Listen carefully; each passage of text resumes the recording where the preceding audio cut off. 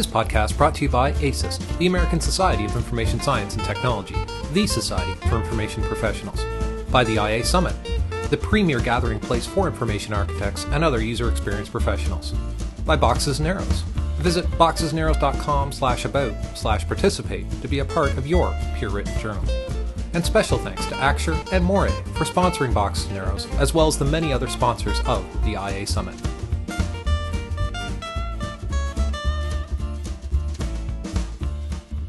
One thing is brutally clear. No teams, in fact, no two individuals seem to produce deliverables like wireframes the same way.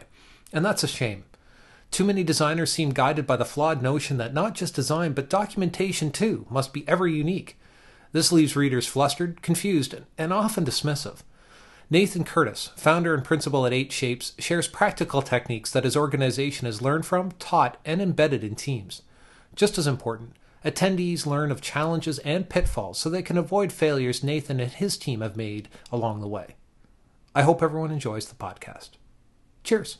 It's great to be here. Thanks to Jennifer Bombach and Samantha Bailey and the whole ASIS crew for making this IA Summit happen. It's always a great event, and it's great to be talking. So what we're going to talk about today is this concept of a documentation system. So at 8Shapes, we're a small consultancy out of the Washington, D.C. area, but what we get tasked with oftentimes is going to work with large user experience teams to help them with how they're communicating their design through the range of deliverables that they produce.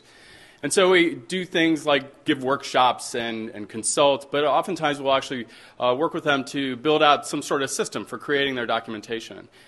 At its heart, the system is really just a set of templates and tools and techniques, but even more so, it expands into this other types of things that I'm going to talk about over the course of the talk. The rationale that teams have for building this stuff is really three big things. They come and they say, we want to be more consistent, we want to produce stuff faster, and we want to be able to reuse a lot of the assets that we've produced over time so that we don't have to keep reinventing the wheel over and over again. Those are the three big themes, but oftentimes as an undercurrent or as an additional goal, they will have things like, we want to be able to collaborate better. And collaboration isn't just between information architects, it's actually across a wider range of disciplines. But also the scale of the assets that they build out, the portability between different designers, and even building in different standards so that ultimately the user experience team can have more credibility within the organization. So when we're working with teams, it's really a three-step process to build out these systems, part of which I'm going to share with you today. The first step is that we actually go into the team and just take a look at what their culture is, what their organization is. We interview a lot of folks. We give them surveys. We get feedback from the designers about their preferred tools and really even their emotional responses to, well, we're going to have to use some sort of system for producing our documentation, what their concerns are.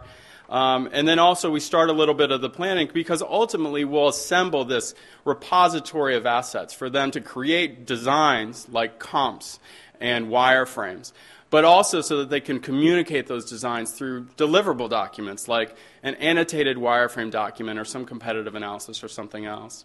Ultimately, the engagement ends with some sort of adoption period, right? We take all those assets that we've built for them, and we have to teach them how to integrate that into their process through training, through documentation, whether it's document-based or web-based, through demos that we give, and then ultimately, hopefully we stick around for a little while so we can see how they're using the system, give them some coaching-like feedback, and also give them some reviews. Now, teams often are coming to us because 8Shapes loves wireframes, right? We love to produce wireframes, and it's almost like now this dirty four-letter word, wire, that nobody wants to talk about anymore because we want to sketch and then we want to prototype, and there's this big honking wireframe right in the middle of the process that everybody wants to get rid of. But to us, we're working with a lot of large user experience teams that still employ wireframes as a very core part of how they're communicating that experience, both to their stakeholders as well as to development staffs, engineers, QA, and so on. So we build out these big sets of wireframe components and libraries so that they can produce these things faster. And oftentimes it starts with, a template. We take a look at their design system and we get a feel for what are the different grids that they have in play, right? Oftentimes when you have a wireframing system, it's helpful. Even though your design isn't meant to be perceived as pixel perfect, you as a wireframe have those different containers that you can put and drag and drop all those different pieces in to assemble a page design. But we also think about what are the different types of layouts they're going to use. Typically, that wireframe template is used to have one page on it only. And we also have some standard ways that we think about what are the layers that they're going to use. Particularly if these things are going to be portable across resources, it'll be important that everybody's thinking the same way about how they're organizing their artwork versus the annotations that might be on there. And then also a lot of styles, this repository of headers, bulleted lists, titles, form labels, form error messages, and all those different types of things that you always put in your wireframes. And the visual design staff may have already realized some typographic standard that we can imply to a certain degree what that visual hierarchy is within the wireframe itself. Of course, wireframe systems also come with a big collection of elements, right? You have things like drop-down menus, all your different form controls like checkboxes and radio buttons. This is all the basics, right? But you also have maybe some custom icons that you see proliferating throughout their design that you can mimic and even make little clickable buttons that appear in blue instead of just your standard gray outlines. But teams need these libraries, right? And every information architect that I talk to already has their own stencil. But honestly, in a user experience team, oftentimes they have like 5 or 10 different stencils across a range of products. And in that way, we can start to bring them together to start communicating a little bit more consistently.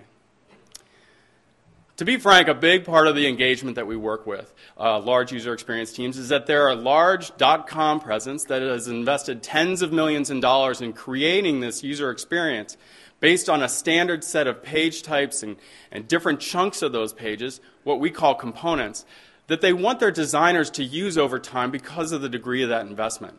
Not every new project is a big blank canvas for the designer to look at a white page and completely recreate it. But instead, almost always, the header is the first thing you slap on there. And you know what? 98% of the projects don't change the header. So just put the header on there. And then there are different sidebar elements, and then different ways to put a carousel or other ways that a particular design system has manifested how they want to solve those design problems so that designers can reuse those pieces as page chunks and then work on the specific things that they're concentrating on for their particular project. So we build out these big wireframe libraries, and on the left-hand side, or the left-hand side, they end up having these big panels of all these different components they can choose from. They're categorized, they have tagged keywords, lots of things, but ultimately they take from those panels, drag them into a screen design, and ultimately they can assemble a page in real time. So as they're dragging and dropping all these different pieces from that component library, ultimately it composes a page design that looks a lot like a fake 8Shapes website in this case, but a lot like their .com presence, so that all those different holes in the design that they need to work on, whether they're working on the sidebar or maybe they're going to work on the part in between or underneath that tab container, they can start to focus on those things. And really these components give them a great double-pronged approach in terms of they imply the standards of everything that's already been built. But at the same time, they serve as a great starting point for them to evolve and adapt the design to solve the problems of their particular project. At the same time, once they get this component library, lots of teams invest a lot of money in category pages and product detail pages and the shopping cart and lots of other key pages in their experience, such that they'll build out actual libraries of page types as well. They drag that page type, and so now they don't have to build and assemble a page from all these different pieces and parts, but they just drag the whole page. And maybe it's not even an IA that's doing that, but a site strategist or a publisher or another member of the user experience team like a content strategist that wants to create the layout and then communicate something else about that design, even though they don't have to have this pixel-polished piece of artwork out of Photoshop, but instead just more rapidly create a wireframe. So those page libraries come into play. So what does this enable teams to do? That actually enables them to produce wireframes much more quickly. They start to produce one wireframe, and then another, and modularize out different bits so they can reuse them across wireframes. And they end up having this vast repository of screen designs that they can use to communicate something about the design, either through an annotated deliverable, a prototype, or some other purpose that they want to use, maybe just print out and put on the wall. But then a key distinction emerges in terms of how we end up thinking about our deliverables. There's actually the screen designs we create, which depict what the person ultimately, once it gets polished and coded and implemented, they'll see in the actual browser window if you're doing website design. On the other hand, Up to this point, you haven't seen one annotation. You haven't seen one way in which a designer or someone else is going to communicate something about that design that isn't already evident within the design itself. And I'm going to go ahead and refer to that as a deliverable. When you're thinking about creating your systems for documentation, for 8Shapes and for a lot of teams, it makes sense to actually split those two things apart into separate templates. Why? Because the first thing is, this thing is 950 pixels wide. This thing's 11 inches wide. And so the fact of the matter is, they have different units of measurement. And for you to embed everything into one, you start needing to make compromises. Another part of that compromise, when you start to embed all those things in a single template, is that you really have to blend these grids together in a way that you're thinking about not just how you want to lay out the design, but also how you want to lay out your annotations too. Another distinction is that the typography is actually different between the two. A page title of your web page might be an H1 tag that has some specific CSS typographic standard associated with it. For your deliverable, it's that thing that always appears in the upper left and has a completely different typeface and size to it. And it's used for a different reason. So really the purpose of these two things end up being very distinct. This is communicating what a screen design is. This is trying to communicate via the combination of that design or a picture of the design, and also all the other words or annotations around that to communicate something about the experience, not to the user, but to the stakeholder that needs to understand something about it. So for the rest of the talk, that's all. Actually, you're going to see wireframes, but the rest of the talk today is going to be about the deliverable side of the house. How do we wrap that design and communicate things about it in systematic ways so that we can be faster and more effective in the documents we produce? When I think about deliverables, one of the things that recently came out was Peter Morville had a post on his website that talked about this UX treasure map. And what he was doing was actually just trying to communicate a lot of the different things that we produce during a user experience design process. One of those things might be wireframes, right? We already were talking about those. But what 8Shapes isn't just a wireframe production unit, right? We're user experience designers too, and we produce a lot of other things, whether it's a storyboard or it's a scenario or it's some sort of annotated spec or a style guide. And actually, all those different deliverables are different things that we actually use that deliverable template for. It's not just for annotating wireframes, but it's actually to communicate a lot of different things about the user experience across the process that we engage. To be honest, we actually use that deliverable template for other things too. We use it for our contracts, for proposals, trifolds. We even use it for offer letters. People say, wow, it's a really polished offer letter. It's not like written in Microsoft Word. That's kind of cool. And even Chris Dietze, who's in the office, said, and we don't necessarily endorse this, but he used it to create his weekend list of things to do in his garage. He came to work the next week and said, guess what I used the system for? It was awesome. And we were like, you're kind of weird, but that's kind of neat too. So there's a lot of different common deliverables that we produce that aren't just limited to wireframes. It might be a strategy document or a specifications document. It might be authoring some sort of persona documentation or having a starting point for creating that mental model that we've been working on with our team. Just as much as it's not only IAs, other people might use the same type of documentation to produce things like style guides and comp specs or some sort of content strategy, what have you. And to be honest, yeah, Jason's worth it. This is his offer letter, amended to adjust the value so you don't actually know. But this is a picture of a deliverable template where, given the fact that he helped stay up late last night to help us put this download, I thought we'd recognize Jason, and we can give him a hand at the end of the talk too. So when you have these deliverable templates, actually there's just 4, and the only distinction between them is the size and the orientation that you need to pick from. I'm a big fan of Letter Landscape. Everybody has letter-based printers. It's a very accessible size. And Landscape affords me the opportunity to put a picture on the left and a lot of words on the right. But at the same time, we heard early and often from our customers and the UX teams we work with that, hey, I need a much taller sort of legal portrait-oriented thing because all I want to do is print out the screens. I want a quick way to put all my screens in one document, print them out so we can look at them and mark them up. Another person said, well, I'm doing a lot of research reports, and oftentimes I want to present those in a letter portrait size. And then there are some teams, although not very many, particularly of the consumers of the documentation, that have access to a tabloid printer, particularly a tabloid color printer, where that kind of template comes into play too. But to be honest, most of my time spent producing Letter Landscape stuff. So you need to pick that first. Then when you open up the template, it's actually, where's all the cool template stuff, right? There's only 2 measly pages. There's a cover page and an interior page. Why? Because we try to keep that baseline template pretty simple to keep it flexible, to enable us to use it for a lot of different purposes. And really, when you open it up, you'll see that interior page, because really that's probably where I'm going to start authoring. And the very next thing I'll do within that interior page is just do that, what we call the document metadata. Really just put the name of the deliverable, for example. There's a number of text variables in our template, so you can name it, say who's authoring it, and always sort of empower yourself to take advantage, or to declare that, hey, I'm the author of it, as opposed to not having an author and sort of have it be this faceless, nameless document floating around. But also the contact information, like my email address, and the version number. Really basic stuff, right? But it's just part of the template, and it makes your life easier and faster. Once I start working on specific pages, all I do is click on the page title, and I type over what the actual page title is going to be. That's actually a really handy trick because, number one, the page title object's already on the page. And then the other thing is it ties it to the table of contents that I'll show you a little bit later. But to be fair, a lot of these documentation systems require some learning, and sometimes you need to know keyboard shortcuts. This ends up being the only keyboard shortcut you have to know, because what you're actually doing, if you're familiar with something like Visio, you're taking something from a background and you're instantiating it, or you're what's called overriding, and putting it onto the actual page itself so that you can edit it. But keyboard shortcuts are also helpful in making you more efficient over time. The next thing is, okay, now I've got a page, right? This is one of those interior pages. I'm going to put a wireframe in it. So this is an example of that collection of different types of objects that we have, where if I want to have a wireframe, and I want that wireframe just to have that little jagged edge on the bottom because I want to communicate that I don't see the entire screen design, I just drag that piece onto my canvas. And then the next part of it is, I'll go to my wireframe files. If you remember all those different wireframes that we produce, they're all in the separate files so we can reuse them.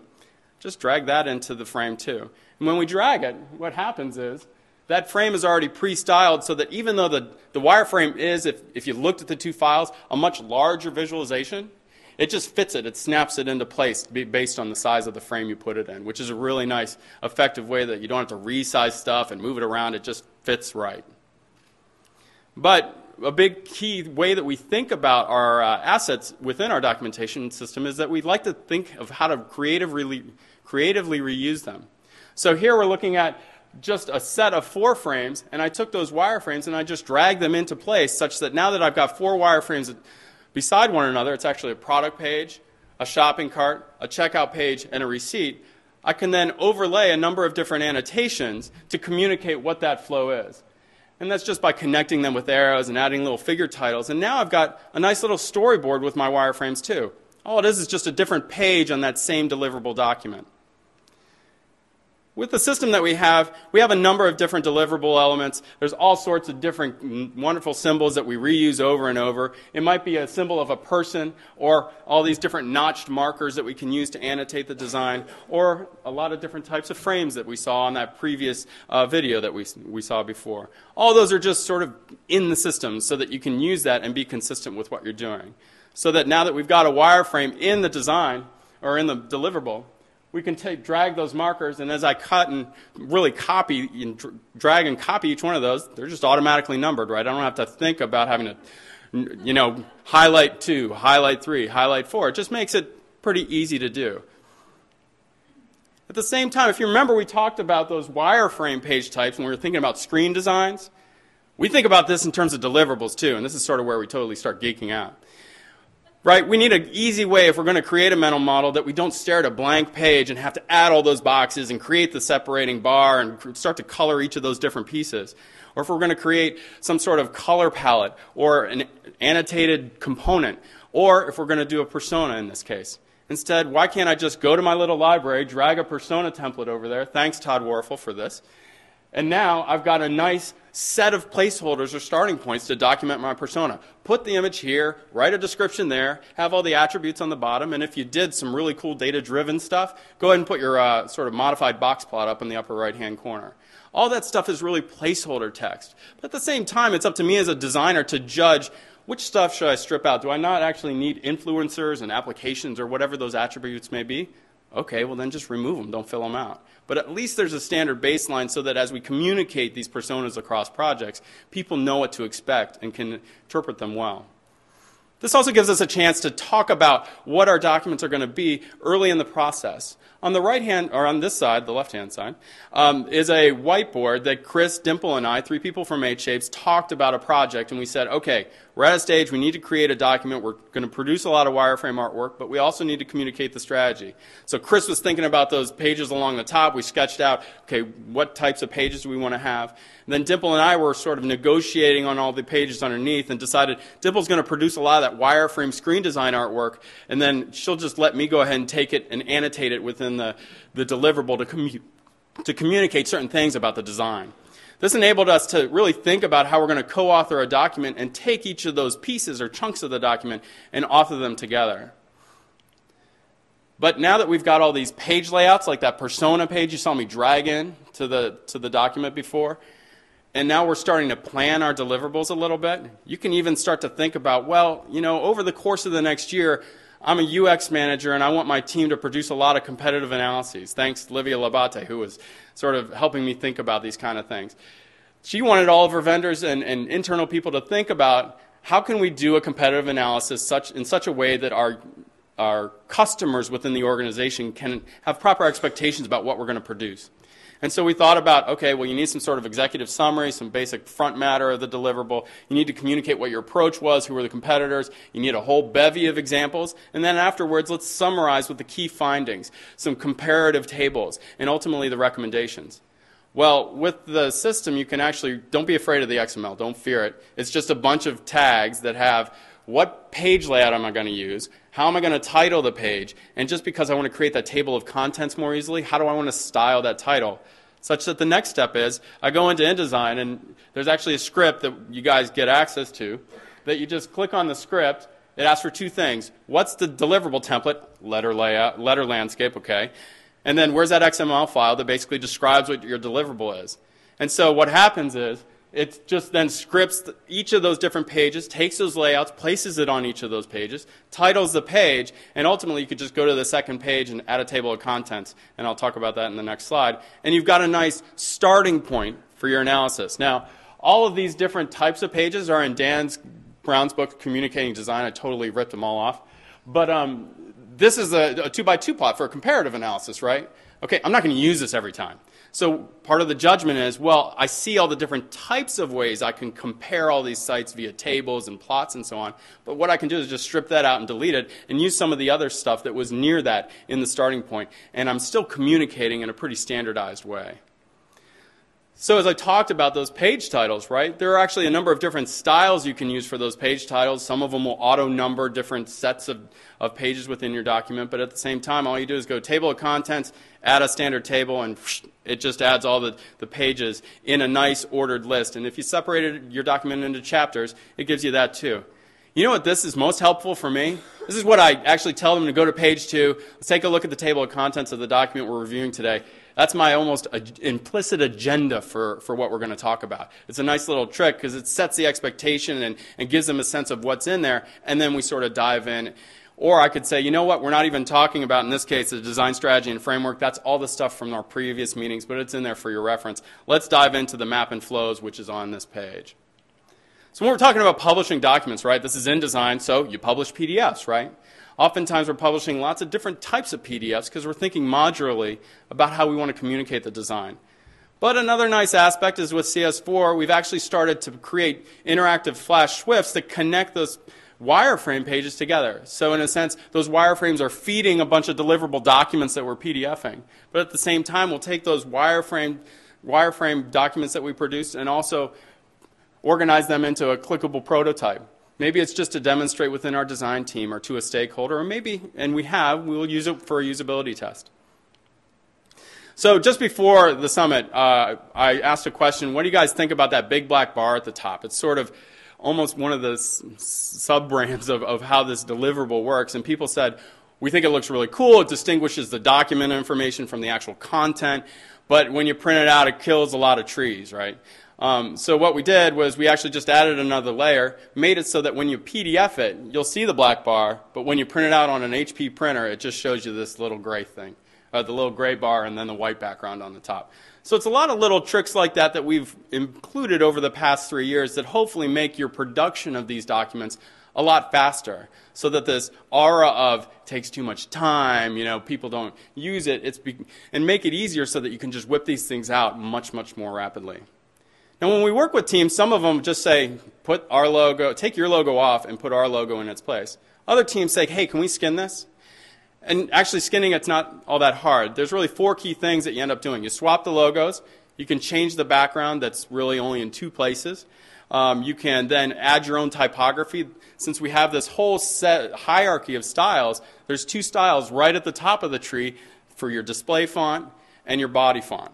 And everything else inherits from that. So if you don't want Myriad Pro and Times New Roman, change it to Trebuchet MS and Helvetica if you want to. And that's what this particular client did. Then even those annotation markers, even though they're coming from those libraries, they're all sourced from a collection of 5 different styles. We love orange, right? We're 8Shapes. But at the same time, some clients will say, actually all of our comps, our whole visual system is based on a brand of orange, so we need to choose a different color, change the styles such that when all your designers are dropping those pieces in, or those annotation markers in, they'll be green, or they'll be blue, or they'll be red, whatever color you choose to annotate your designs. So I'm going to shift gears a little bit and just talk about what this system is. You've actually just seen it sort of in a real sense, constructing different deliverables and so on. And ultimately, at the bottom line is it's a big zip file that has all these different assets in it. You have those 4 deliverable templates that you use as starting points for creating your documents. And then you have these subfolders of page layouts, elements you reuse, and even those big standard documents if you even got that far and wanted to be that serious about it. And so when you think about the system, a common way we talk about it is you might want to produce wireframes and deliverable documents, and that's the part inside the box, using all those templates and libraries that are outside. And so we create this bigger ecosystem of all these pieces and parts that you can reuse over and over again to help yourself produce these documents faster. Now notice the deliverables are on top, the wireframes are on the bottom, and oftentimes as IAs, that's how we think of our view of the world. But the deliverables persist even when you change the type of artwork you're including. A way to think about comps, or what the visual designers produce, they already do it this way. Think about how a PSD is. It's a screen design. They place it in some sort of other document when they need to add all their red lines, unless they're just delivering that single PSD file. So oftentimes it's instructive to learn from our peers and see how they're architecting their deliverables and see some of the opportunities that we might have to map our component libraries together, or map some of our page starting points together, or even just map that template together so that people are using the same styles and grids and so on. As we distribute the system, it's really honestly just a zip file. It's a bunch of templates that you can start with, and honestly it's all sourced based on Adobe InDesign. And so that gets to this tool question, right? Okay, we use a collection of Adobe products, and that's not necessarily what all the IAs use. There's this fact of the matter is that a lot of people in this room, if not almost all of you, don't use InDesign, which is fine. There are a bevy of great tools out there that we all use to solve our design problems. And so what we get asked oftentimes is, why do you guys use InDesign? I'm an IA, I use PC, I use Visio. I'm an IA, I'm on Macs, I use Graphel. And they're both great tools, and honestly, people at 8Shapes use both of those tools too. But why do we use InDesign for our systematic approach for producing most of our deliverables? The first reason is because it's cross-platform. We work with big teams, and those big teams, think of a big corporate.com presence that have their own internal staff, which more often than not have both platforms, but also work with a lot of vendors who either are totally unpredictable about their platforms or are big enough that they demand that they use their own. And so when we build these documentation systems, it's important that we create a collection that everybody can use together. Why InDesign? It's also really good for vector-based drawing. To be honest, it's just as powerful as any of the other tools, but it's not necessarily powerful for connectors, snap, and glue. And I'll get back to that. What do you use those for? Use them to create nice visualizations like maps and flows and concept models and so on. But it's not perfect with that, but it's actually extremely powerful with a lot of its other pieces. One of those is how modular it is. You saw me reusing different wireframes in my deliverable file, but actually you can almost envision how I could reuse those same wireframes as a researcher reporting on the results of a usability test. The way I'd annotated it in the deliverable is completely different. But the actual source artwork that I'm using to produce that deliverable is sourced from the same repository of design work. There's also powerful styles in InDesign. I won't go too much into that. But another big factor is, as UX designers, not everybody is an IA.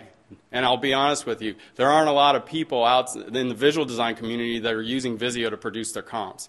And so they're actually more adept at using InDesign than the IAs are. So that's actually a leg up that we have when we're trying to train folks. When we thought about recombining some of the different products together, the first step that we did, and this is sort of circa 2005, was we put InDesign as our deliverable producer. It's that document producing paginated tool, and Illustrator from a wireframing perspective. Great drawing tool, great style, great modularity. And so those two things could be threaded together just like you see us using InDesign for both of those. Why did we change and start using InDesign for both?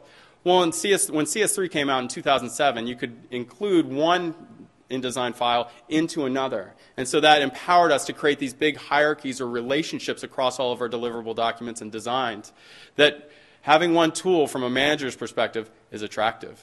Having really one tool that you need to maintain and build assets for ends up being a really good way to start off.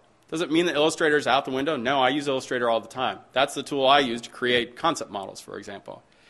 But just as much as thinking about the IA's perspective, we also insert perhaps Photoshop from the visual designer's perspective for the design portion. Or maybe you're thinking about using Fireworks as a prototyping tool. Or one team actually said, forget InDesign and Photoshop on the design side. Let's use Fireworks as a single tool to let both of those disciplines, visual design and IAs, work together within the same template framework and almost escalate the fidelity of the design as we share that file over time. Pros and cons. I'm not necessarily a believer in that, but it was an interesting way to think about how to use tools to solve problems and promote collaboration. Collaboration even comes in when you're thinking about content too. InDesign is a great publishing tool. It comes from that print part of our culture. And part of that culture is the editing process and the authoring of actual copy that gets threaded into your designs. And so InDesign actually has this sister product called InCopy that an editor or a copywriter or a content strategist could use to actually flow in copy into our artwork wireframes and even into our deliverables. Think, you've got a wireframe page and they want to control a lot of that copy. You can create the relationship between the two so the interaction designer is doing artwork, layout, structure, behaviors, and the copywriter is actually doing the copy. And in the same breath, maybe they have a list of 25 error messages, but it's generally a design spec that the IA is authoring. They thread that in that way. They don't even need to know InDesign. They have a much simpler, almost like text-based way that they're producing all their content. And so that speaks to the fact that you can have these different disciplines collaborating together. So you have an IA using InDesign for wireframes. You have a visual designer using Photoshop. You have a content strategist using InCopy. All of those tools are blended together from the perspective they're not just Adobe Creative Suite, but we've embedded the common styles and the common grids and a lot of the other common aspects like layers and so on, so that each of those assets or templates are speaking the same language across the design team. And they really foster that collaboration such that when they're all producing deliverables, well, guess what? They can just all use the same templates if they're going to produce deliverables at all.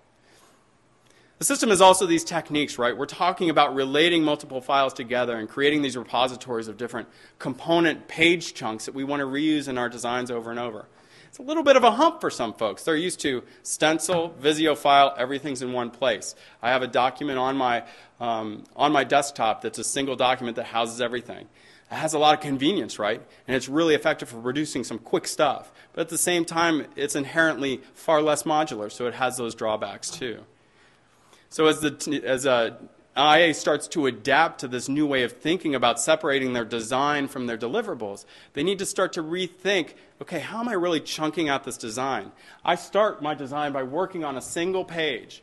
And as I create the second page and the third page and the fourth page in different files, I start to notice that things are being duplicated. So I strip them out into those component files, and then I start to reuse both that component artwork and that page artwork and start blending those together in more powerful deliverables to communicate at different levels of the experience. So I have this photograph here. I'm sort of the guy on the sidelines with the cool sunglasses watching these teams trying to mount this wall, right? And sometimes it's not pretty because InDesign is not a self-evident tool when you open it up, right? It is obviously fostering a lot more power in some respects, and it gives us a lot of advantages. But it's up to the team themselves to pull themselves over that wall and learn what the templates can do for them. Maybe they just adopt them to be fast and just produce wireframes. They could care less about personas, mental models, and all those other deliverable templates. Or maybe they're not interested in creating a big component library, but they're cherry picking just a few of the key design elements or few key deliverable elements that they want to be able to reproduce over and over. There's enough stuff there that you can really pick and choose your battles, but it is going to take some adjustment. One person I work with, and I won't name names, but we had about a 10-minute IM conversation where she was saying, how do I do flows in InDesign? This was early in our doc system days where, honestly, I'm sort of an InDesign whiz. I spend a lot of time in it, and for me, creating flows is easier in InDesign than Visio or Graphle. Gasp, I know, it's kind of crazy talk. But for me, that it works well. And so I was trying to describe to her, okay, well, here are some of the key features of InDesign that you would use for flows. But it turns out that an IM bit that you can't see right above it, she had a deliverable that was due in 5 minutes. She hadn't spent any time learning InDesign, and she had really pretty much resisted trying to invest time in being a practitioner using that specific tool. So her next thing was, she was really grateful, but she just felt daunted because her boss hadn't really crafted any time in her schedule to adapt to a new tool. And she just felt like, I've got a deliverable and I've just got to get my head down and get it done. This isn't the best tool for me. And it's not going to happen right now. And so I sort of retorted, tried to at least have some lessons learned here and say, well, you know what? We created a video that you create this big login flow. It takes like 5 minutes. And you can see all the different features of InDesign work together in case that's what you want to use that tool to communicate. But I think it's indicative of some of the lessons we've learned over time where we've had really positive experiences with teams and also some really big failures too. The first thing that I've come to learn is that I need to encourage people to use the tool that's going to solve their problem the best. If you're working within this wireframe library aspect and the UX organization really wants you to produce standardized wireframes so that you're not reinventing the wheel every time, well then use the templates, right, to create the wireframes. But if at the same time you're an OmniGraffle expert and you can open up OmniGraffle, create some huge concept model in 5 minutes as opposed to learning InDesign in 4 hours, then use OmniGraffle to produce that. Produce a PDF and place that into your InDesign deliverable document. And guess what? You've optimized your use of both tools. There is a tool switching cost, and so communicating that to some of the different people we work with, we try to focus on the benefits and rationale, but also be empathetic to what they're going to have to do. If they're a junior designer, they're not really even all that comfortable with Visio, actually maybe that's an easier candidate to work with because they're far more open to learning a new tool, and they don't have all these embedded assumptions about shortcuts and ways that Visio works in terms of choosing vertices versus a direct selection tool in InDesign or an Adobe product. We also try to teach them through multiple channels. So videos work really well for some people. They see, okay, I need to do the page title. How do I do that? Okay, in 15 seconds, they click on a video, they watch it, they know, okay, keyboard shortcut, boom. They learn it once, they've got it. Other people, they don't even feel like they have time, but they want to be able to go to some index of documentation or some instructional user's guide. That works for them too. But the good thing is we try to provide ample enough starting points and try and communicate where they are to people so that they can try out different pieces and become adept at what they need to. So there's this aspect of homework. We had a team adopt a documentation system, and then 3 months later I came back to give a day workshop on annotating the design. It had this undercurrent of the documentation system, but it was really how do I mark up wireframes, what are some pros and cons of doing specs, that kind of stuff. So I gave them homework beforehand. I said, here are 2 or 3 screenshots. Place these in a page of your deliverable and then annotate it with specs. And these are the 6 different versions I got. And this was a huge eye-opening experience for me because even though you might have all those different pieces and parts that you can reassemble into your own deliverable to try and communicate something about the design, everybody on the same team that had learned the same tool with the same templates communicated in an entirely different way. Such that one person, although I didn't tell them the audience, and that was intentional, and they hated me for it after we talked about the exercise. One person was talking about design objectives and primary and secondary users and being very lofty with the language, which is appropriate at one point. Another person was just talking about behaviors. But most of the people that thought, okay, specs means detailed behaviors, organized and authored them in different ways. So this tool is not going to teach you how to write. It's not going to teach you how to do technical writing or write annotated specs. But you can refer to some of those page starting points as flavors of maybe some ways that might work with for your team. One of the ways that we talk about writing those specs is via outlining. Put the artwork in. Mark up that artwork to the different elements that you want to talk about. And then on the other side of the page, first just list the elements. And then for each of those different elements, list the things you want to say. There's a particular state I need to refer to, or there's an editorial guideline that I need to mention, or there's a specific format for this date. And then, over time, add those details as you have time and as the project warrants. Maybe you don't even need that. Maybe just the list of elements on the right-hand side and the picture marked up on the left is all your audience needs to move forward. But the fact is that there may be a progressive technique you could use to add those layers of detail as they're necessary. The system also becomes somewhat of a system of artifacts, too. You have these different structures, and a team that might sees that documentation system thinks about, okay, maybe early in the process we're going to create a UI framework document. In the middle of the process, that's when we're doing a lot of wireframe drafts. And near the end of the process, we're going to do a design document that has a lot of specs about the pages and components, and that's really the focus. But they use the documentation system to at least set some standards around the kinds of documents they produce, so that in a specific project they can say, you know what, we're not doing a framework, we're just going to do wireframe drafts. Or in another project, this thing is going to last 9 months long. We need to go through this deep process all the way around. And even a team themselves are flexibly using their judgment to make appropriate documentation decisions. But some teams aren't ready for wireframes. One team we worked with, it was the biggest utter fail of this documentation system, to be honest. They told us very early on that they don't want to be put in a box. They had a lot of other objections, but they kept telling the story of the one time our organization used wireframes, the engineer saw it, and a month later, even though we kept iterating and creating visual design, they came back and said, done, and it was a big implemented version of wireframes, all coded up in all its glory, and it matched exactly the padding and all the stylistic choices made in those wireframes. Well, goodness gracious, that's not the problem of the documentation system. It's a problem of culture, but it also just might not be the time for you guys to create this big systematic effort to produce all your wireframes really consistent and really fast. How about you try and get wireframes into your process first, see what the role is, and see whether or not this documentation system is even warranted. Also, there's this aspect of standards, right? Anytime you start to introduce components or patterns or standards or rules into some sort of experience, and you have all these predefined pieces that you might add to your wireframes, people start feeling like they're in a box. And so they start, this is an actual quote from an interview we did, where they said, you're trying to create some formulaic design process, and will have no judgment whatsoever in terms of creating the best design solution for what my project needs to be. Instead, we try to talk about creating formulaic starting points for the design.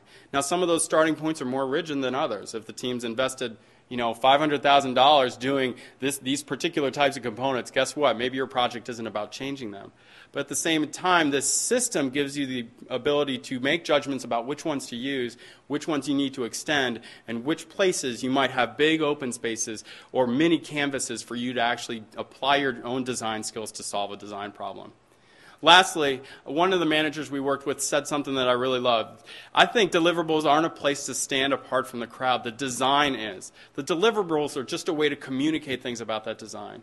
And there are ways that we can use those deliverables and structure them and be more consistent across as a team, or perhaps even as a community, that maybe we just do things the same way in terms of the basics of how we document things. Something like have a cover page. Does it need to be 8Shapes' documentation system that's your cover page? No. But maybe there are principles that are built into this documentation system that you can look at and adopt for your own practice, so that you look at different types of change histories and ways that you can archive an audited trail of how your design's evolved, or how you can produce wire flows to blend wireframes together, or honestly, how you just chunk out a single page design to talk about the different pieces that you want to talk about.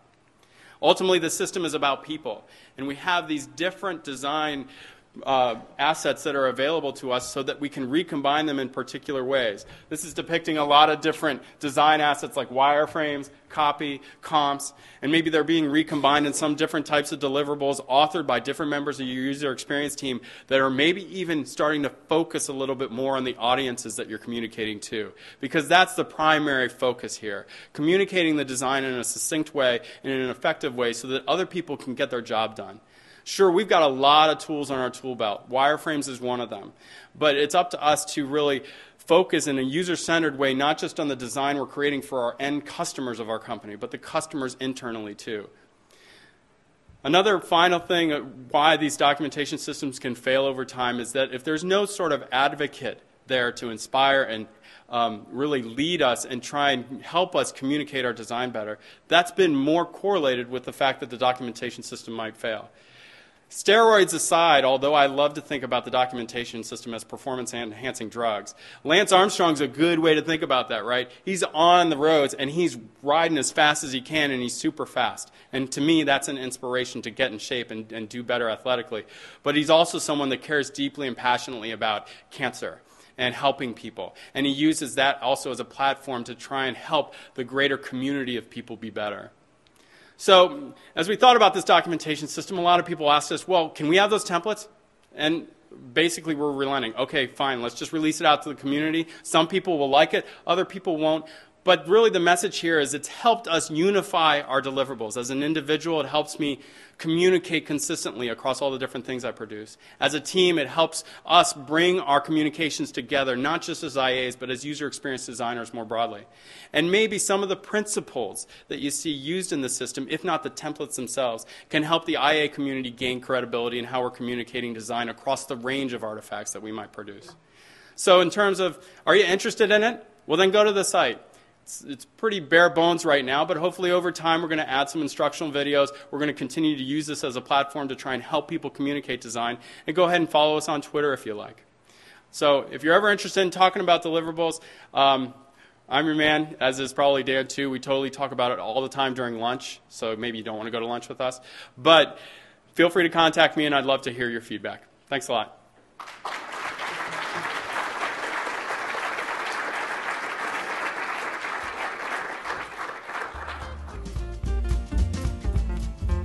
To hear even more presentations from the 2009 IA Summit, point your browser to boxesandarrows.com and click on the podcast link. There you'll find access to the iTunes feed and more information about each presentation.